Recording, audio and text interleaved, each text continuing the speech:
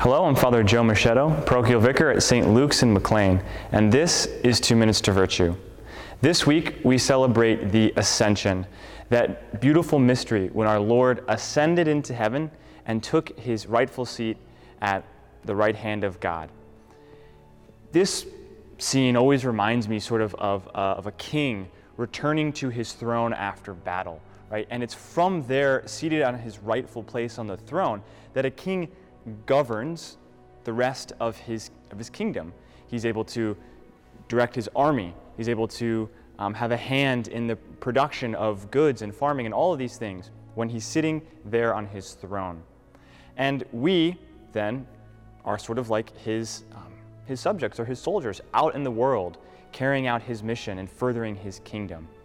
Now in our gospel today, our apostles we see doing just that.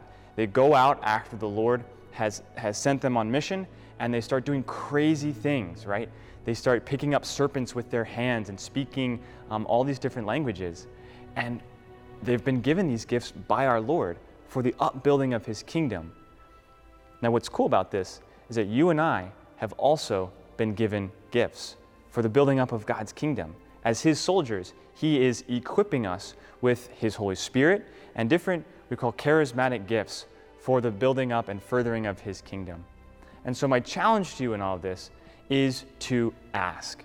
Ask the Lord what gifts he has given you for the upbuilding of his kingdom.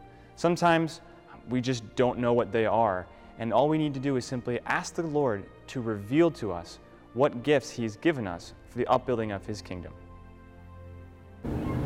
Hey neighbor, don't be a stranger. Sign up for 2 Minutes to Virtue. Here.